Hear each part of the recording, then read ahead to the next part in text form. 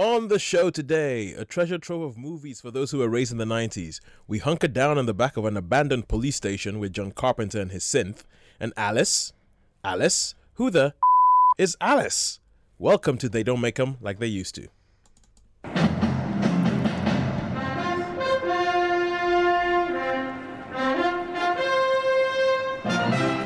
Yes, welcome once again to this week's helping of cellular nostalgia as we reach back through the annals of history to cherry pick some films that we sincerely hope will never be forgotten. On cherry picking duty this week, we have Sean. Hang on a second. Sean? Hiya. Yes, and Sharon. Hello. My name is Tosin. Yeah, I was trying to get into the whole alliteration thing, Sean, Sharon, and I just ended up making my name sound like it's a rude word. That's what you get for trying. Anyway, how are you guys today? Yeah, good, real good. Doing good, thank you. Looking forward to this show. Shame I couldn't talk a little bit about Rio Grande and Mad Max yesterday. A couple of great movies there. So well done for those guys who chose those movies. Oh, good stuff, good stuff. And oh yeah, anybody see the eclipse today? No. Bit overcast, I think. I was at work and we'd remembered before we were going that there's an eclipse at 9:30, and then we were talking to a client and we just didn't remember. And I didn't notice it particularly getting darker at all. So it didn't. It underwhelmed me rather. I remember the last one vividly. I had this real sort of mental clarity of being when the sky got darker and I did the naughty thing that everyone tells you not to do. I had to squint up at it without putting anything on in front of my eyes. So, I could have gone blind. Yeah. I didn't. Was that 99? Yeah, 1999. I was in Emsworth and in a traffic jam, and everybody got out and had a look. I just remember that. Yes, I was at work. We were all saying all the things we were going to do, and we all had our pinhole cameras, and we all had everything ready. Then in the end, we all rushed outside and just looked at the sky. I remember. But it was amazing. I remember when that happened. I was actually in another country. I think I was somewhere in Southeast Asia at that time, and I was like, oh great, the one time it actually happens in the UK, and I'm on the other side of the world. And this morning I actually woke up and I went into Brading Down, like the Brading Down Road, and I was there with a whole bunch of other people, but it was overcast, so you couldn't see anything, and I was like thinking, oh, well, at least it'll get darker. It didn't. No, it didn't get darker. It didn't get dark at all. It was like the eclipse just totally passed us by. Yeah, we missed it this time. Okay, Another one in 2090. Yeah, 2090. I did the math. I'll be 100 and something. But well, I won't tell you how old I'll be. With the advance of medical science, guys, we could make it. Yeah, I'll be 120. We could make Oldest woman in Britain watching the eclipse. I was only hanging around for this. Just imagine that. All right, cool. So Sharon, you get to pick a first cherry today. What is it? Yeah, this is the first film I've chosen. Well, the only film I'm choosing tonight is one. It's one of my favourites. It's based on one of my favourite books, a book that I've read innumerable times, and it's A Town Like Alice from 1956. Okay, cool. And here's some music by Matthias Sieber from A Town Like Alice.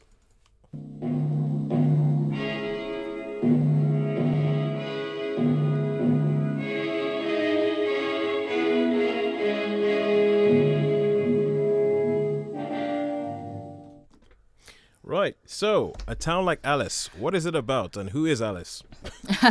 Alice is actually the town Alice Springs in Australia. Okay, all right. And yeah, so that's where Alice comes in. And A Town Like Alice, the town they talk about is a town called Willstown that is featured heavily in the book but never gets mentioned in this particular film. So the title is slightly misleading, but they only covered about half of the book. So the bit that's all about the town and which gives the title its meaning, is not featured in the film at all. But briefly, to summarise what the film's about, you meet the main character, Jean Paget, played by Virginia McKenna.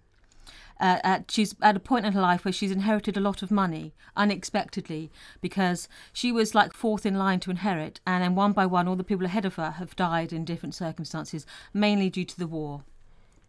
And she goes to this solicitor's office and they said, you've inherited this lot of money, what would you like to do with it? And initially she says, actually I'd like to go and build a well. And he looks at her to say, what a peculiar thing for a young Englishwoman to say. And he says, why do you want to go build a well? He goes, well, in Malaya, because that's what happened when we were in the war. And then she goes on to explain, and then you see the rest of the film through her eyes. that she's in Malaya in 1942, and those of you who know the history know that in February of 1942, Malaya fell. We surrendered, actually, and it was one of the biggest humiliations of the Second World War for British troops. Over 80,000 British soldiers alone were taken prisoner of war, and over 20,000 Australians, innumerable others. In total, we lost an army of about 100,000 men in 2 weeks. And she is taken prisoner when she isn't evacuated in time, and her brother is taken prisoner of war. And she's with a band of women, and they're told by the local camp commandant that they've got no room for these women, civilian women, because of all these male prisoners they've suddenly had to accommodate, and that there's no room for them, so they have to go to the next town. And they say, right, you have to go. And they said, how are we going to get to this next town? He says, you walk. Just take it easy, 10 miles a day, 50 miles, no trouble. You'll walk it, you'll get there. And so they start walking. And then and it's in this tropical heat, they're mainly English or Western women in this sort of dreadful segment with the small children. Some of them are elderly, some of them are just unwell ladies. So wait, hang on, they're being walked from this place to the other place by the captors? Japanese officers, mainly, okay. And they've got their own little group of men who are in charge of them. Okay. And as these ladies are marched, obviously it begins to tell on them, and some of the ladies die quite quickly because they can't cope with walking for 20 miles in that sort of heat. And then they get to the next town thinking, okay, we've lost a couple of people, but we've got here. And then that commandant says, no, there's nowhere for you to stay here. Walk to the next town. And then again, they walk on, and again, more and more people sort of drop away down the sides. And in the end, they said, no, the only prisoner war camp for you is on the other side of the island. It's 200 miles away. And they're told, right, you've got to walk. They said, we can't possibly walk 200 miles with children. They said, yeah, do you do it in easy stages? It'd be no trouble. And so they start walking.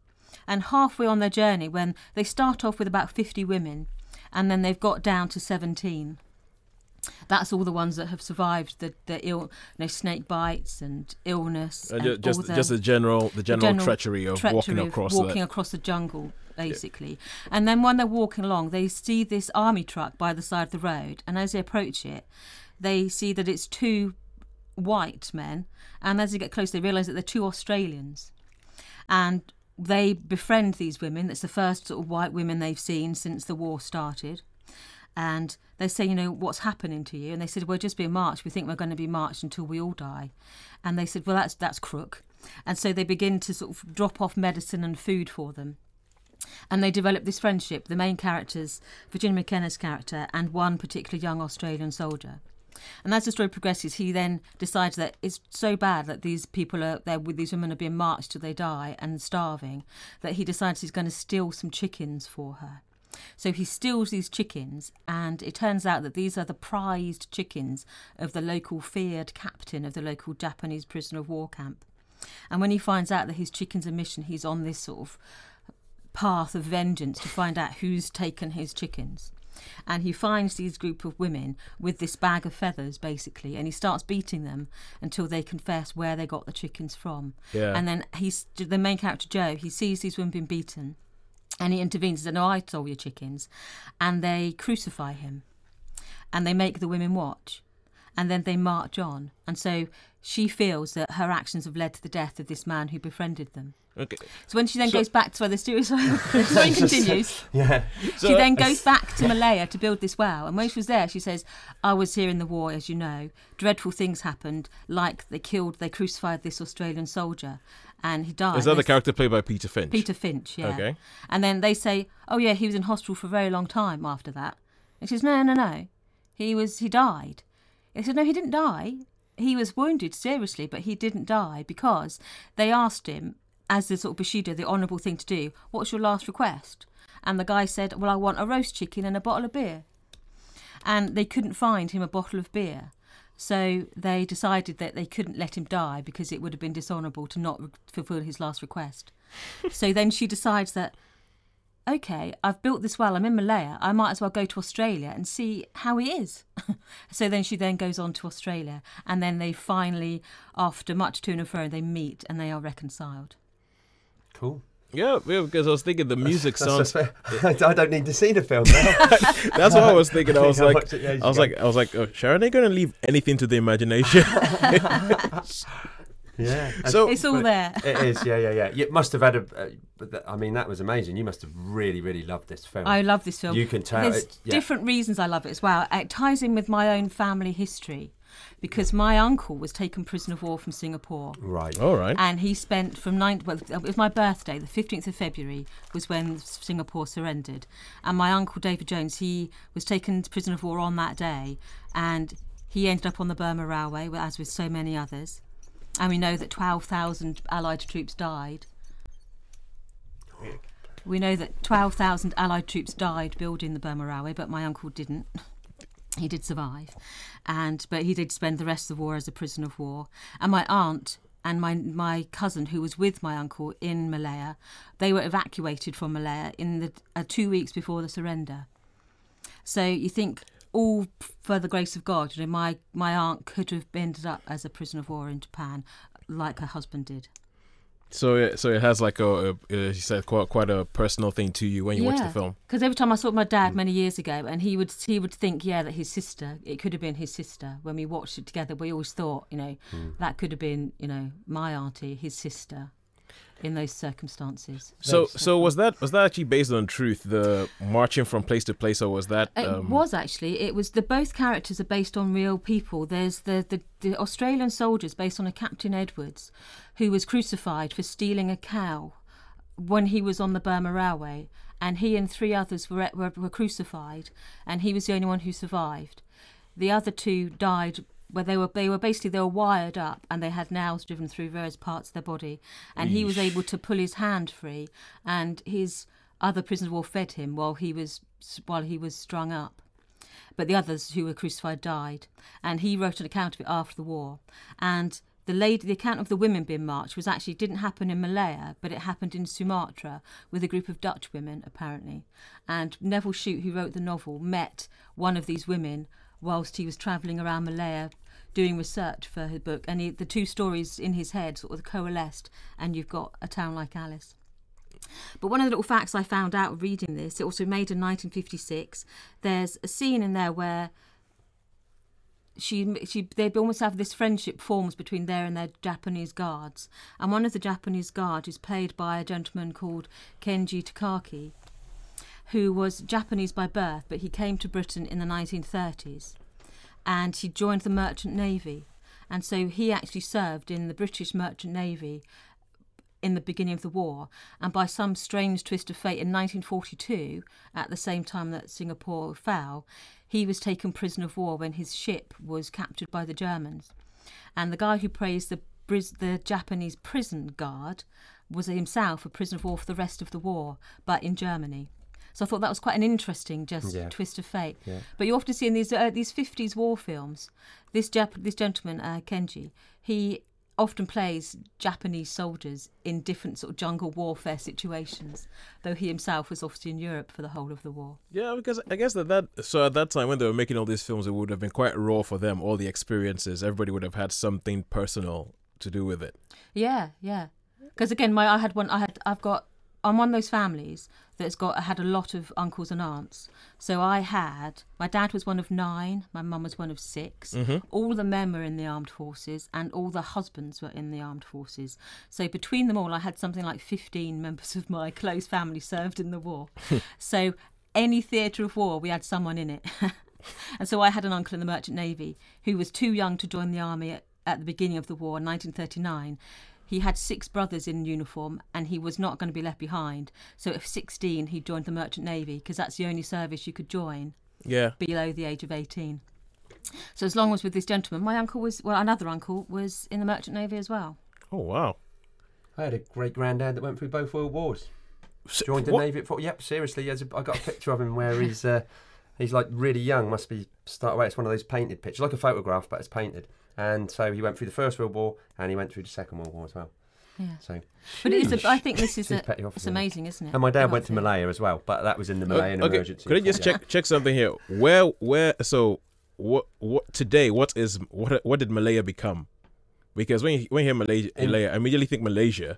Malaysia, yeah. It was called Malaya then, but I think it's just Malaysia now. Malaysia. Isn't it? Oh, so it's actually it's Malaysia now. Yeah. All right. Okay. Yeah, Good. it was, yeah. But when you think about what happened in 1942, this is only 8 weeks after Pearl Harbor. So this is the beginning of the Japanese offensive, basically. And like Germany did in 1940, they tore across Europe, the German army. And the same way the Japanese Imperial Army, when they started their offensive, they literally tore across continents. And so in the 8 weeks since Pearl Harbor to the fall of Singapore, they've taken something like 200,000 prisoners of war. And then when Bataan fell, which is the American thing, they lost 80,000 men at Bataan. So we think of prisoners of war as being this sort of small group of men. They had a whole army within 2 months of starting the war. There was a whole army that was behind barbed wire.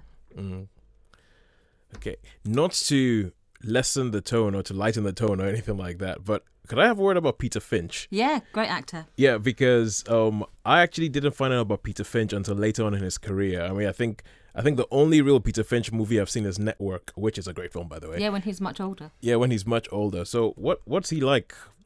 Well, he was a bit of a matinee idol, though, in his youth. So Okay. in this, he does play it as not as a complete matinee idol. He's got depth to him, but he was, we've taken the serious side of it. But one of the themes of the film as well is a point in the film where Virginia McKenna's character says you can't really hate anyone when she sort of reconciles herself with Kenji's character.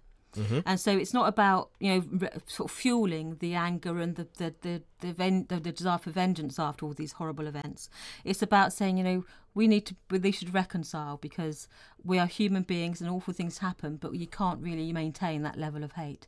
So it's a positive film, and the fact that they find hope. They both go through this dreadful thing, but they find love in this middle of this war, and it brings out the best in them both. He decides, even when they're starving and they're suffering, he looks out for these women, and she becomes the leader of her group, and she looks out for her people.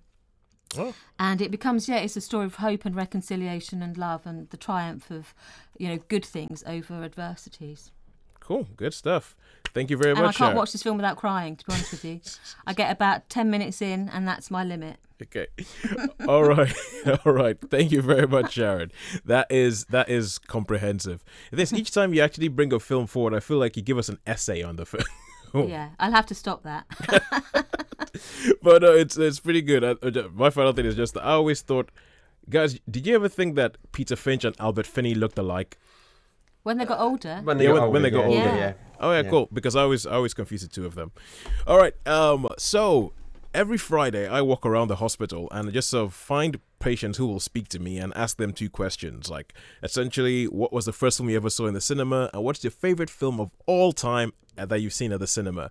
Last week we spoke to Arthur Allen, and I actually went back to see him on the Saturday. He said he listened to us and he actually quite enjoyed the show. So that was cool. Thank you very much, Arthur. And this week I was in MAAU and I got to see Carly, and I got to ask her about both questions actually. The first one she saw in the cinema, and also what was her favorite film of all time. Now, she mentioned a couple. She couldn't pick one, so she mentioned a couple. So, guys, after we listen to this, I want you to pick one film that she mentions and say, yep, that one. This are my thoughts on that film. So, but first of all, here's Carly. First film I remember seeing at the cinema was Jurassic Park. That was a good film at the time. Yeah, I enjoyed it. And I was with my little brother, and at the end, when it all went quiet, he stood up and roared, and the whole cinema jumped out of their skin. It was so funny. That's what I remember mainly, just everybody in there jumping. I enjoyed it. Cool. And how about, you say you don't have a favourite film of all time, but if you had if it was going to say your top 5, what films would you end up being in your top 5? Con Air, definitely. Titanic. I like that Captain Phillips new one. I don't know. Decisions. There's so many. I don't know. I just watch them over and over again. The ones I want to see again. But I love Shrek and stuff like that though, because there's humour in there that you find after. Doesn't matter how many times you've watched it. There's new humour you pick up on. Despicable Me. I love that film. Yeah, I've got a daughter. Nothing wrong with Despicable Me, and I don't like the idea that you need to have a daughter or a child to actually enjoy that film. No, I agree. Because if that's the case, I have some children somewhere that I know nothing about. I always struggle with animation, as you know by now. But I haven't seen Despicable Me, but I have seen Shrek. Shrek? I did enjoy. I was Shrek's made cool. to see it Yeah. actually, because my friend said, "No, you have to watch it." And they made me, and I really enjoyed it. Yeah, first Shrek is great. The second, sorry, I keep that. The first Shrek, really good. Second Shrek, really good. And third had some moments. It went downhill after the second one. the Shrek series, I think, went downhill after the second one. Yeah. But the first one's excellent. I think the first one is excellent. The second one, I think, has the best use of Hawaii 5-0, the Hawaii 5-0 theme tune in any film ever. But, The first one, of course, has Jeff Buckley's "Hallelujah," wonderful song. yeah. Yeah.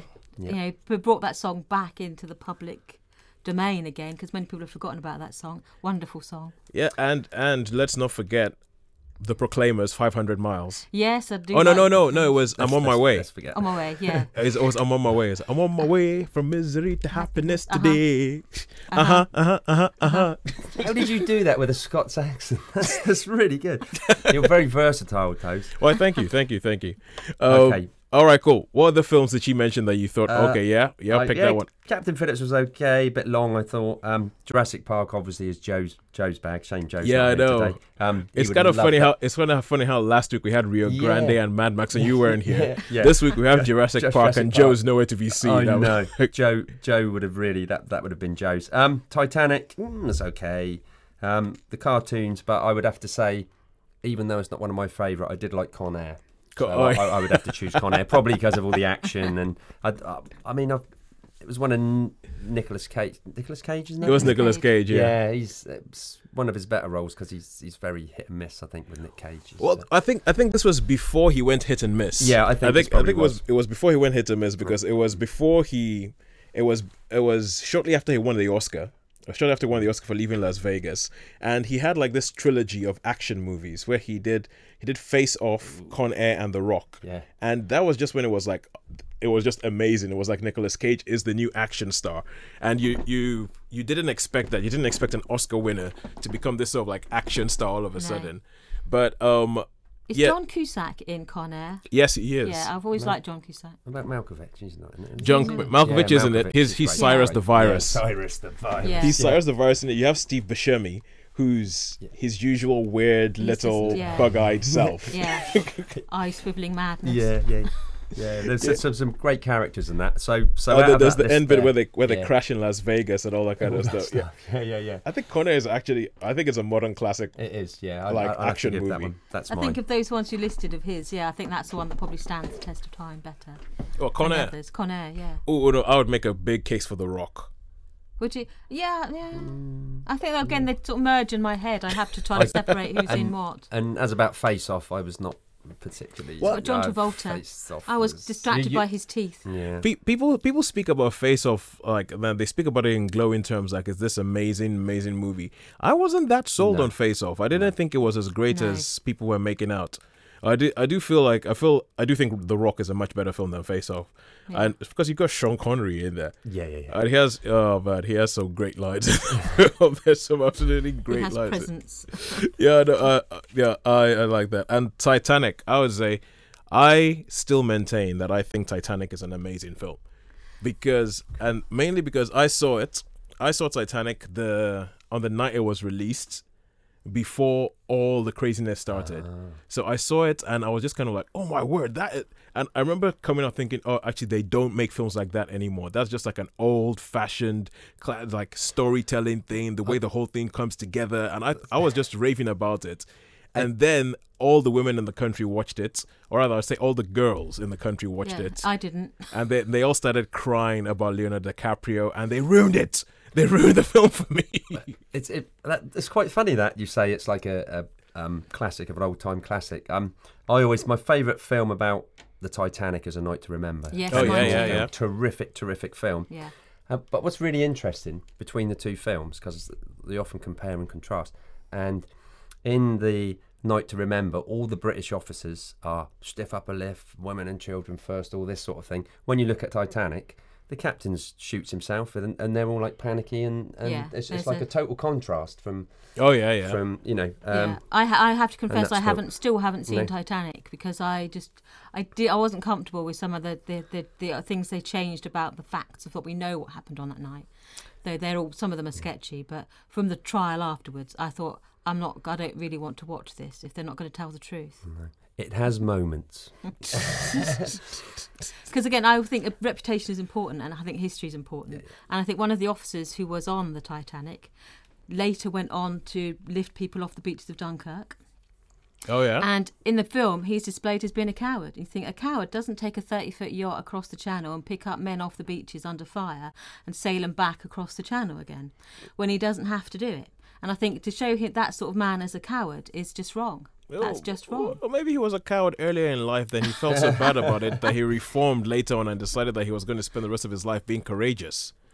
That could make a film in itself. Yeah, that's a nice thought, but I just think it's lazy filmmaking if you destroy someone's reputation that easily. I must say, DiCaprio though is just, for me, he's turned into a terrific actor. I really, as he's really grown love up, his he stuff. seems to have got He's better. been When he was that excellent. matinee idol, I just didn't like him at all. Well, the thing is, I actually think he was always a great actor. Great actor, yeah. Because, like, if you look at his early career, look at, like, Basketball Diaries, and you look at things like... What's Eating Gilbert What's Grape? Eating Gilbert Grape? He is amazing. Sorry, what are you going to say, Sean? I was going to say, what about The Quick and the Dead, the Western where he plays the Western kid? I liked him. Yeah, I liked him in The That Quick was and the Dead. Yeah. And the problem I found is, like, so he did Romeo and Juliet, which is a brilliant film, and he's great in it.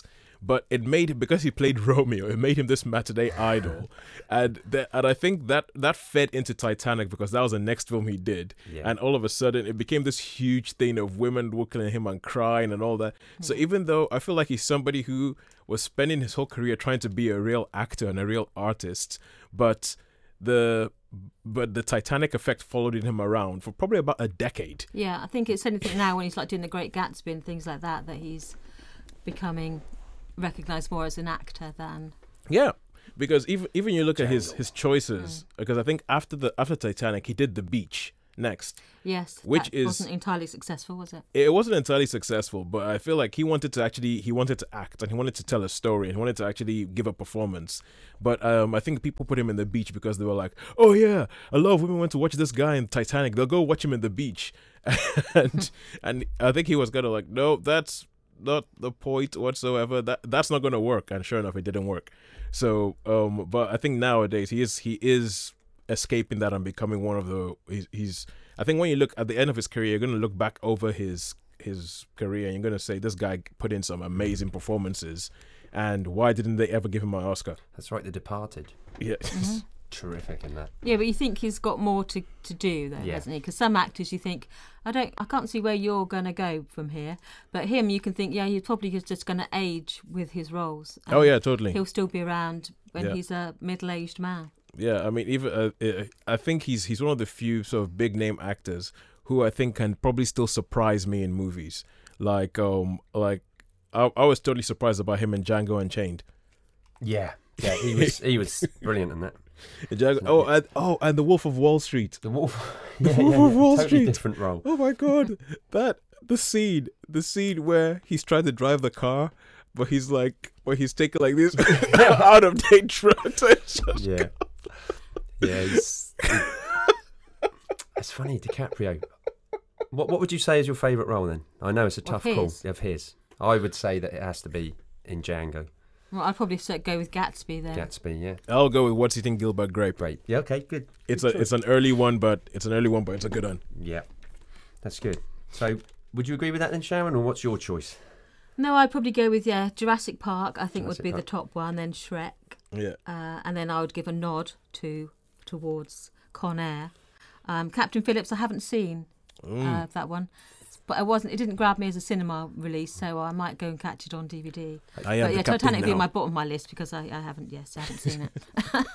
Well, Captain Phillips, I think Captain Phillips is very good.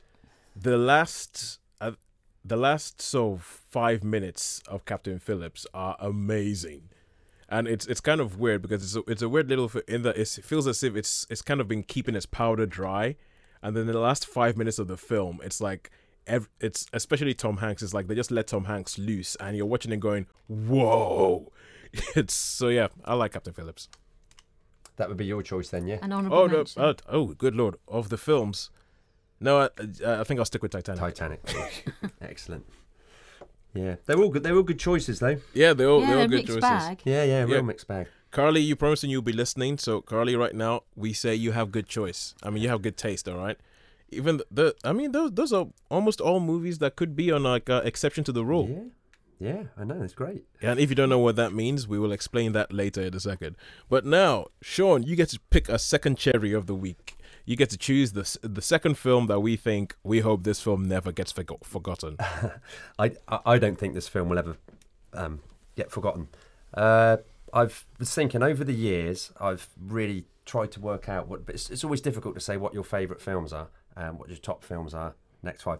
But I've come up with my top 3, and this is the second one on the list of my all-time favourite films. And it is the 1976 version of Assault on Precinct 13. The 90s? Okay, cool. I'm just going to play this because I think this is iconic.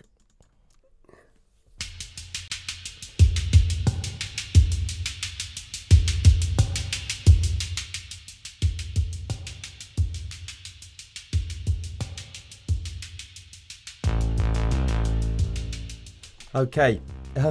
Sorry, Toes. No problem. No problem. You enjoyed that, didn't you? Oh, yeah, I enjoyed that because I said it was iconic. But the truth is, I actually only saw this film for the first time 2 days ago.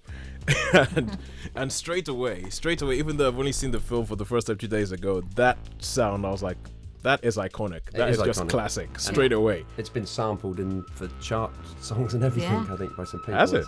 Yeah, definitely. There was I think there was a hit with that as the backing track. At the back there. It does sound very Gary Newman. Yeah. Yeah, I was thinking like, Eurasia. I'll probably find that for you later.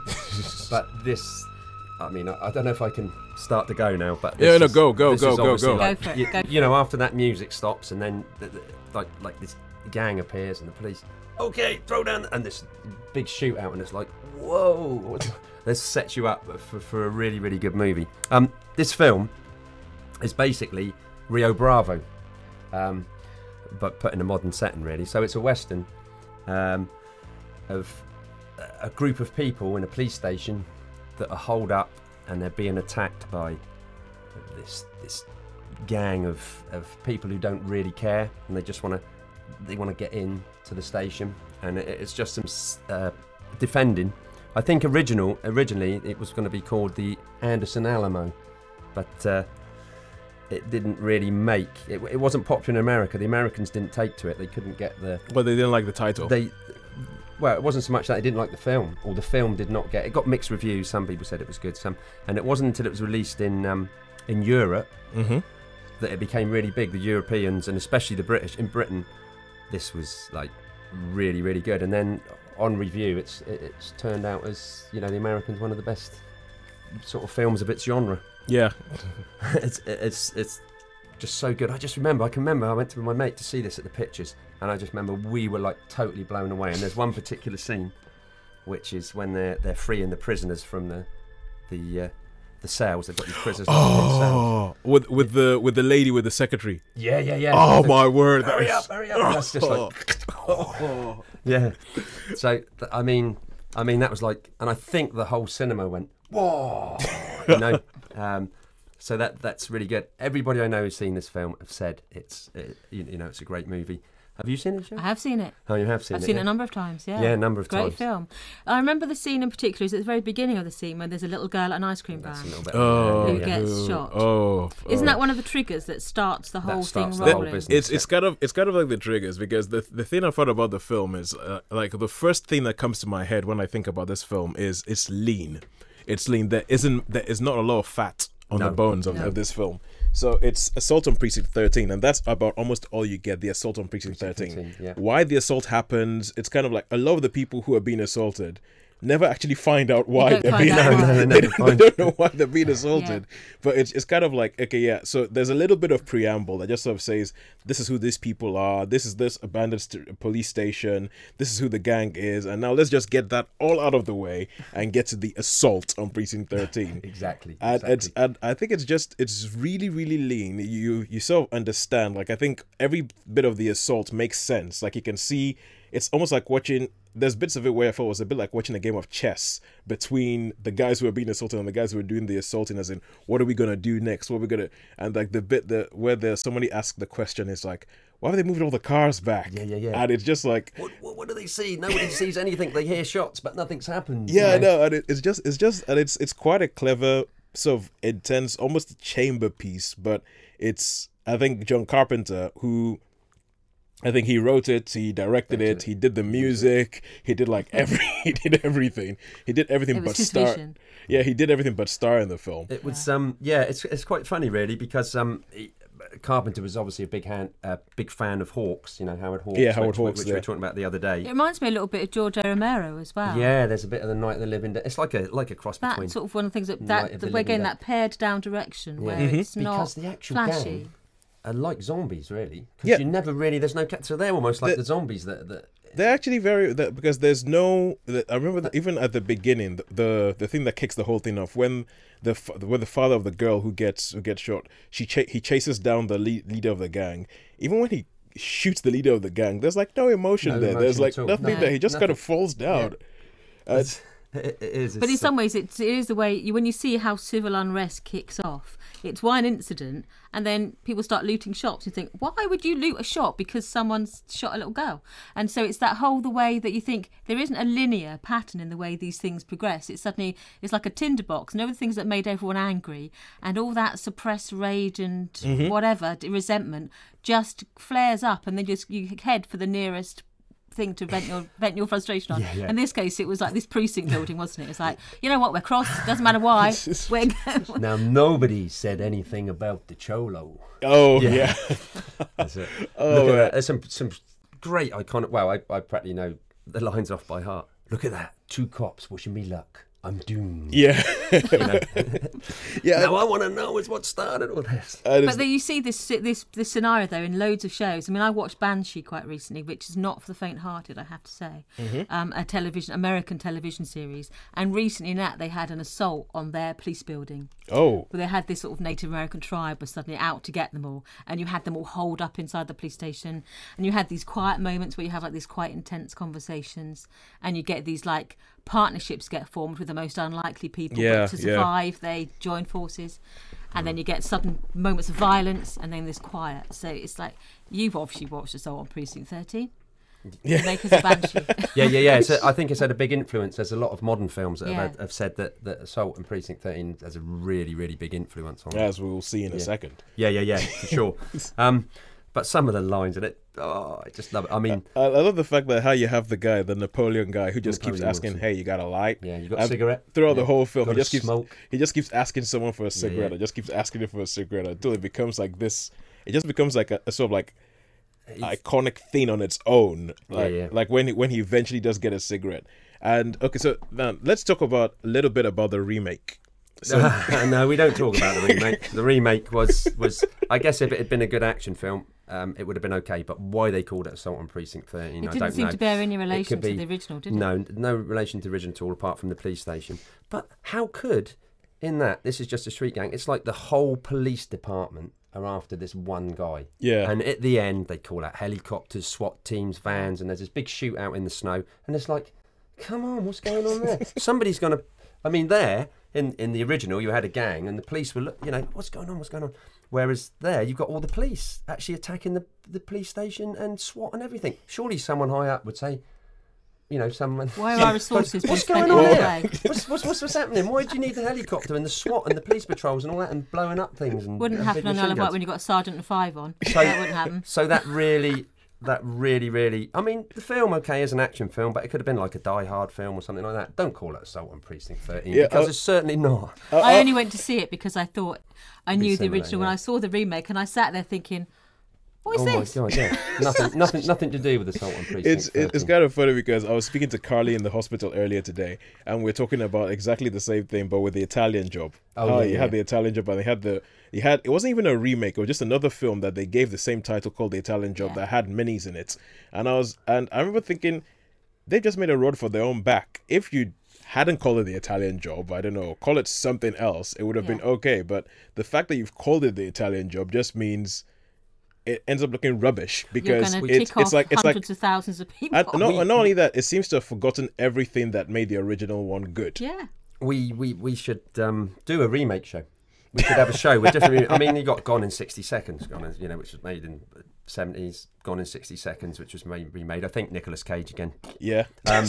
You've got Vinnie Jones in it. You got what's not to love? There are a couple actually of remakes that I have to say. That work quite well. Perhaps we could do that another time. But just to say, some remakes work, but most of them don't. I don't think, and especially. Well, I think the thing with this one is, like, I think a lot of the stuff, because we're talking about the direction, how it's like I think the 1970s Assault on Precinct 13 is lean. It's lean. Yeah. There is no extra stuff in there. Everything in there is in there for a reason. There's nothing that was like, oh yeah, we had some money, so we decided to blow that building up. Nothing like that. It was done. I think on about $100,000. Yeah, $100,000 shot in 20 days. Yeah, I mean, you can look at it. I mean, you can see the fact that the direction is non-showy.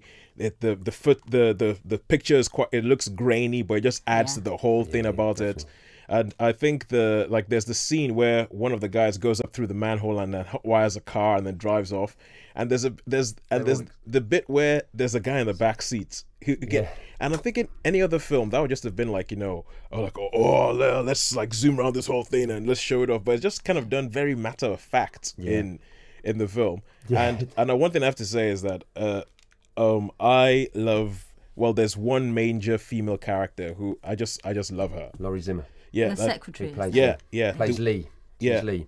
The way she. I mean, there's that scene where film. It's the only film. That was the only film she did. Well, she did another one. They tried to find her an actress. It's the only film she did. She didn't like herself in it. So that Laurie Zimmer as an actor. There's one film that is called Finding Laurie Zimmer.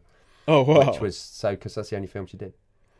Because that's the other thing I was thinking. Because most of the people in this film, I haven't seen them in anything else. Nancy Loomis was in a lot of Carpenter films. She was the one that gets. Look, I really think they're gone. Oh yeah. I mean, look. She was in Halloween and a few others Carpenter films, so she was like a stock. So yeah, she sort of turned up. But I think the only person I've ever seen was the guy who plays Wells.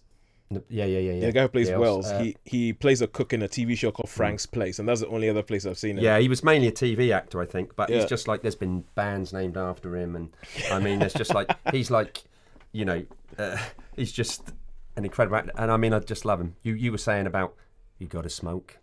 Sorry, I don't smoke. I have, but I'm not going to give you one. That was on the bus, but the for me, and I just watch this constantly, is there's the end of the film. I just love it. And, and they've survived. I'm going to put a spoiler in now. I don't care. They've survived, and a policeman goes to put the handcuffs on Napoleon Wilson. Yeah, and he just guy. And, get your hands off him. Get your hands off of him. And the copper walks away, and he looks and he goes, "It would give me the greatest pleasure if you would walk outside." And Napoleon Wilson just goes, "I know it would." "You're pretty fancy, Wilson. I have moments." And then that music cuts in and they just walk up. And to me, I just like, I use that phrase a lot. "You're pretty fancy, mister." How many people get the reference? That's it. Some people do. Some people get it. But there's also, on about that Laurie Zimmer, I don't know if we can use this word, but they're the girl. What word? We're talking. Anyway, he goes, he says, "I've got 2 shots. Shall I save them for us?" And he says, "You save them for the first 2 a-holes to come through that vent." This was the vent that Wales gone to get the car. So, and I just love that. And she goes, I'm curious about one thing. "Only one thing?" "No, there are others, but but this one in particular. What's to stop you taking off down the manhole like Wales?" And he goes, "Well, there's 2 things a man should never run from. One's a man who can't run with you, even if it costs you your life. And the other I'll tell you about it sometime. It's just all that stuff. It's like the way he said. The thing is, not even there is the fact that when she says on the other, and they just share this look, and where they just look at each other for a while, and I think it's things like that when you talk about the pared down, not much being said, everything like that. Because I remember there's a scene in the remake, to go back to that, where they have the character who's supposed to be the Wilson character, is played by Lawrence Fishburne, and the character is supposed to be like the Laurie Zimmer character, played by I think Dre De Matteo, and they essentially, everything that's unsaid in that scene that just gives it its power just gets said, and they have this whole thing about, when you're dead and all, and I'm just kind of like, you just killed it. Stop now. Yeah. You just killed it. You don't know what made the original good. So all right, I saw it on Precinct 13. Good choice. Got to see it. Yeah. Great choice, man. Great choice. As I said, saw it 2 days ago, and it's jumped right into like my favorite lists. Good. It's Good. Deserves to be. Yeah, I think it's a great film. I just love how pared down and lean it is. It really is. I love films where they don't put extra faff in there, and this just doesn't have it. And so anyway, now we're going to talk about every now and then we have a feature called exception to the rule. The rule being they don't make them like they used to, and the exception being that there's got to be some films that they do make like they used to. And Sean, you've chosen a film for us this week. I have, and it's a really recent film, 2014 release, and it's called 71. And I think this month it's out on DVD. Yes, it's out on DVD. And it came to the local cinema, and I was really lucky that it was the half term, because it was only like at 12 showings. That's all they had, lunchtime like 4 showings. And I managed to sit. Yeah, it was madness. They should have, and so not many that's people Cine I World. missed it. Yeah, I didn't get to see it. Cineworld, yeah. But yeah, I missed it as well. 12 in the week. Who's going to see that? yeah, from the very start, this film, I was like, whoa, this is going to be good. And it's, I mean, the daytime scenes are shot on 16mm, which is a medium I love, which is, because standard was 35mm, and then but this is 16mm, so it's got that very grainy 70s feel. Yeah. And it feels like the 1970s. Yeah. It just really, really, and I thought, and because I grew up in this era and it looked the same and it had that drab. And basically the story is, I don't want to put any spoilers in this because I'm sure you'd like to go and see it, but it's this young lad who's joined the army. And he thinks he's going to go to Germany, but there's some troubles in Northern Ireland, so he gets shipped to Northern Ireland, and doesn't really know what's going on. He's got no idea. He doesn't know the politics behind it. He knows absolutely nothing, and he's suddenly thrown into this. Because this is the start of the Troubles, isn't it? This is the start of the Troubles. Yeah. That's where the film gets its title from, 1971. 1971. So, and basically they go, okay, we've got to go. We're going to have a bit of trouble. We're going to help the police. Do this search, and so the army turns up, and they're going to get him riot gear, and the officer says, "No, berries only. We don't." And cut a long story short, there's a bit of an incident, and one of the soldiers gets caught behind in enemy this lines. riot. So, and then it suddenly turns into something like out of Apocalypse Now. It's like a total. It's like, so you've got all this, and you don't know who's good, you don't know who's bad, you don't know who's different. There's smoke. There's fire. There's good guys, bad guys. You've got the different IRA fractions. You've got the provisionals and the other IRA that don't like each other. They're all going to do that. They're all trying to find this soldier. And then you've got. So he gets separated from his unit. He gets separated from his unit, yeah. Right. And then. And he's trying to get back to his barracks or something. Yeah. Okay. I think it's set over. I've heard it's set over one night, and it's essentially him trying to survive until the morning to get back to his barracks. He can. Well, he doesn't even know where the barracks is. He doesn't know where he is. He doesn't know where he is. He's dropped in the middle of Belfast, is it? Yeah. But there's one bit in it which really I thought was excellent, which I thought, oh no, this is going to get cliched, where he sort of goes in a house and there's a young girl there, and I'm like, oh, this is going to be. Here we go. This is going to be. Here we go. He's going to fall in love, going to help. But she's like, and her dad's there and says, oh yeah, but she doesn't. She goes and like dobs him. Do you know what I mean? It's like, oh my god, that's so good. It doesn't follow the cliche. He looks at it. It doesn't follow the cliche of like, oh, I'm going to say. And also, there's a guy with the same name as me and spelt slightly different, and he's Sean Harris. Yeah, that's my name. Oh, he's in it. Yeah, he's in it. Yeah, he plays he's ginger and he's always angry. Yeah, he plays. He plays Captain Sandy Browning, and he's like an undercover soldier. You've made a mess. You're gonna, you want me to clear it up and all that. But it's just honestly, this film, it's everything. It's Apocalypse Now. It's like The Living Dead. It's Assault on Precinct 13. It's like because Harry's Game. Everything. Because you say it'd been like 70s and all that kind of stuff, and I'm gonna play a bit of the soundtrack now, which makes me think that it's like is from 71, and I think it's fair to say that these guys were inspired. I put that in inverted commas. They were heavily inspired, or at least massive fans of John Carpenter. So bear in mind the music that we heard from Assault of Precinct 13, and then listen to this.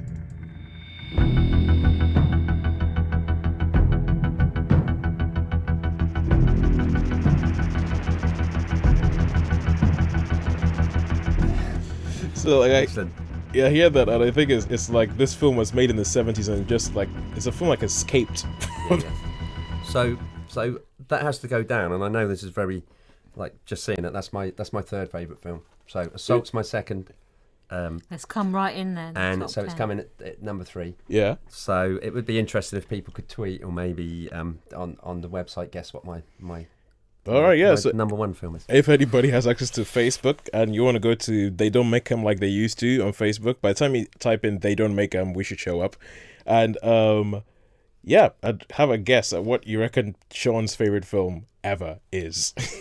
and this has taken me many years to Many years to finally sort of work like- out. Yeah, but Put them I've got down. them. I've got them. My top three, and this 71 is number 3. Yeah. And Joe, I've spoken to Joe about it, and he goes, "It better be good, Sean, from what you've told me about it." I said, "Oh yeah, I think it's one of the best British films ever made." Best British film. He's like, "Oh, well, you know." Oh, what? Oh, it's 71. Yeah. Oh, okay. I thought you were saying your best film was a British film. I was like, oh, No, dude, no, that's no. giving away way too much. Yeah. No, not my top film. So I'm not going to give no clues on that. I think perhaps Sharon's got some idea. I might have an idea. Joe knows, so don't give any clues, Joe. I think you might have said it before. I think Yeah. I definitely know that there's a director that you love more than any Oh, other yeah, one. yeah, So yeah. it's like, top director. and I think that there's one film from that director that I So would pick. you probably know. But let's see how if there's anybody that's listening that wants to have See a if go. we can get it If down. anybody will listen. All right, cool, guys. Thank you very much. That was fun. That was fun. I enjoyed that. How you guys feeling about that? Yeah, no, it's good. It's good. And that does, there's a little link that ties in that film with our first film, A Town Like Alice. And that Jack O'Connell, who plays the soldier in 71, was in Unbroken, which was Angelina Jolie's last film. Oh yeah. Where he plays the Japanese prisoner of war. So we have a little So full circle lots thing of going on. connections. We don't just make this up. No, Oh no. no. Oh It's- no. It works really well. We've got themes and foreshadowing and all that kind of stuff Yeah, going on. we- We know what we're doing. We can join up dots, can't we? We can indeed. Give us a crayon, we can draw a picture. All right. So anyway, thank you so much for being with us for the past hour. If you're in the hospital, we hope that you get better soon. We hope everything goes well. We hope you get home, and we hope you can get down to the cinema and watch a film that Cineworld haven't pulled before its time. Until then, stay well, good health, and remember that they just do not make them like they used to.